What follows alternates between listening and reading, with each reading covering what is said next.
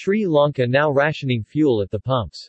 After bankrupt Sri Lanka defaulted on its foreign debt payments this week, Sri Lankan state-run Ceylon Petroleum Corporation (CPC) announced that starting from today, it will be rationing the amount of fuel available at its pumps across the country.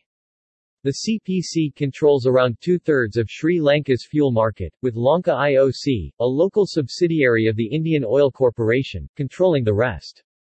Drivers in cars, vans, and SUVs will be limited to 19.5 liters (5.15 gallons) of fuel per purchase, while motorcyclists will be restricted to 4 liters (1.05 gallons), CPC said. Drivers will also be forbidden from filling fuel cans at the pumps. According to the sources in the country's government, Lanka IOC will likely follow CPC's suit and introduce rationing at its own stations in the near future. Gas stations across the Sri Lanka are running out of fuel, while cooking gas is also in short supply, with Litro Gas, the country's main distributor, saying it won't have any available until Monday. Food items have increased fourfold in price in Sri Lanka, and long lines for staples like rice, milk powder, and medicine have been reported nationwide. Earlier, food and energy shortages have triggered mass protests against President Gotabaya Rajapaksa's government.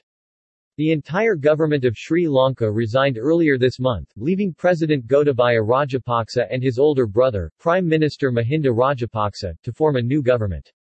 Protesters, however, have continued to gather in the capital of Colombo, blaming the president for their economic misfortune.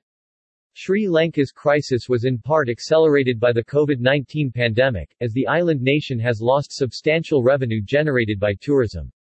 High government spending and tax cuts then depleted state coffers, and the state's attempts to pay off foreign bonds by increasing money printing led to skyrocketing inflation. Russia's aggression in Ukraine and subsequent Western banking sanctions on Moscow have made it difficult for Sri Lanka to export tea, a vital cash crop, to Russia and have contributed to rising fuel prices.